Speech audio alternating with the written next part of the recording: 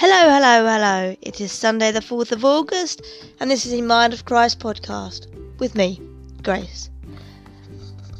I do apologise for the terrible voice, but I have a cold. It will go away, but I am very disgusting at the moment. Thank goodness you cannot see me. Now, let's get back to this. The segment for today is how to stay faithful to the Lord and on the right path. So the first thing I learnt about being faithful is being accountable to those around you, those you take fellowship with at church. Having a fellowship you attend is one of the best things you can do, because if you end up falling off the radar or not being yourself at any given time, people within the church, your fellowship, will see and reach out to ask how you are and remind you that you are valid and worth something. Over time, I still find it very hard to reach out and to tell those around me what I've been through or am going through in my life. I have, however, noticed that when you do become committed with like-minded people who see you and not how the world sees you, they actually see that little part of you that's been buried underneath all that crap that the world puts upon you. And then you really know that they want to love you just because of who you are, and they won't leave you because of all the sin that had once been a part of your life or is still a part of your life. Take it from me, everyone thinks that they have the worst sin, that theirs is the most disgusting or is something that no one else ever can understand.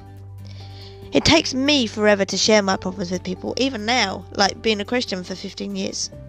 Heck, why would you want to tell those around you about those ugly parts of yourself? But I can guarantee that God, the Lord, leads you to those who are a perfect ear for listening to your problems and are able to give you the right advice. Those people aren't always people who have been a Christian for over 20 odd years, or pastors of a large church for the last 35.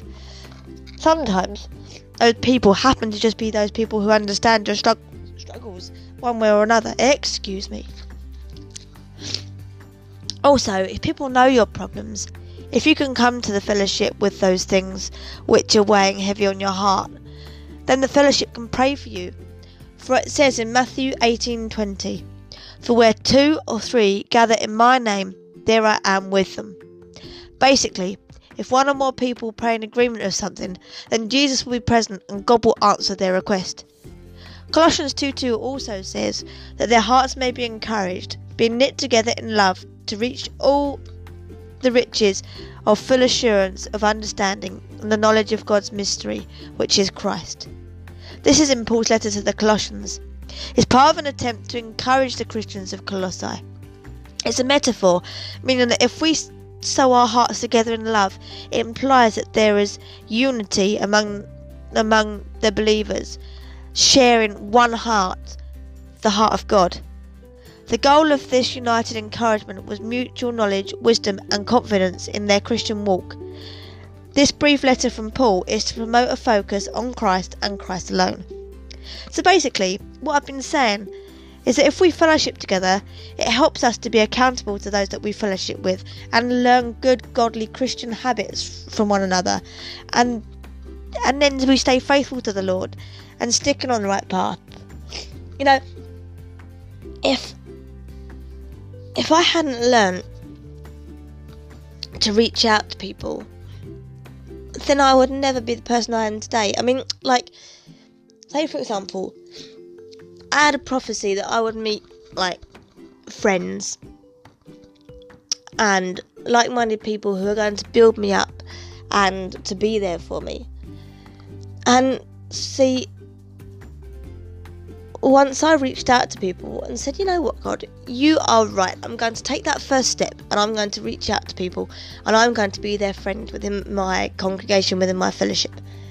And I became friends with people that I never thought I'd ever be friends with, just because they're of a different background to me. You know, they're different race, they're a different culture, but we have one like-minded view, and that is God, that is Christ.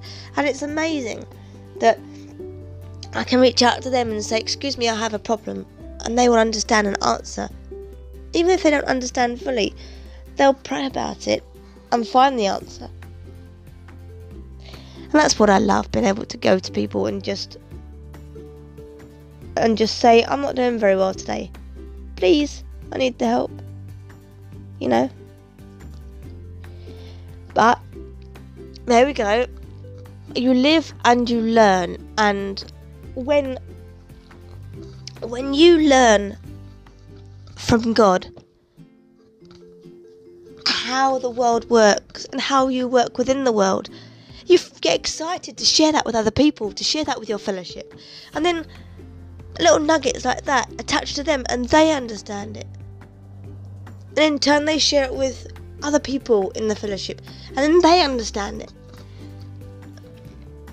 and it becomes such a thing that you end up going, wow, I never knew that I could understand such and such in a way that I have. But it's all because I reached out and became a part of an amazing fellowship. So that is how it goes. Become a part of a fellowship, become a part of a church, and understand each other and become like-minded people. Sew your hearts together and become like-minded people in Christ. I thank you for listening to my podcast today. It might be short and sweet, but I guarantee that I can carry on making these and inspire at least one person. I thank you, God bless, and I'll speak to you soon. Goodbye.